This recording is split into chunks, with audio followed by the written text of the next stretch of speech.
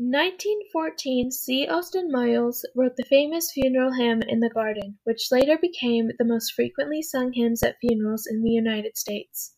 I come to the garden alone while the dew is still on the roses. And he walks with me, and he talks with me, and he tells me that I am his own.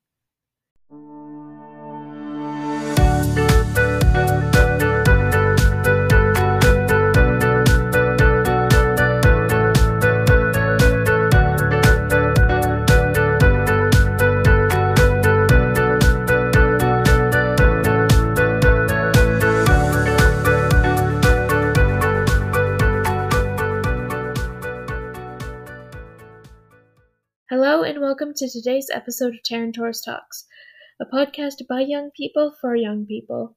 I am your host Kelsey, and today we will be discussing why flowers are so common at funerals.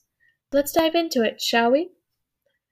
The reason flowers are so common at funerals is because they are for both the living and the dead, as a token of respect to the recently deceased and in sympathy for those who are grieving.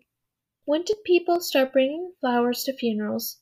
The first time flowers were brought to a funeral was 18,000 to 16,000 BP at the Shandir Cave.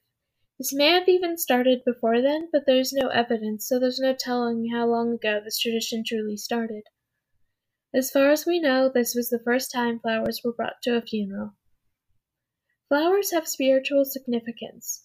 Flowers are not just symbols of love and sympathy, they also represent eternity and immortality. Flowers help the bereaved by giving a testimony of love and understanding to others. There's a profound religious symbolism in the fact that flowers, like people, don't last forever. Flowers do not wither in the minds of the bereaved. They are recalled time and time again. The reason that flowers have religious symbolism is since flowers will be recalled time and time again, and so will the memories the bereaved had with the deceased. When you think about it, people are a lot like flowers. There are different types of flowers, and there are different types of people. Each type is beautiful and unforgettable in its own way.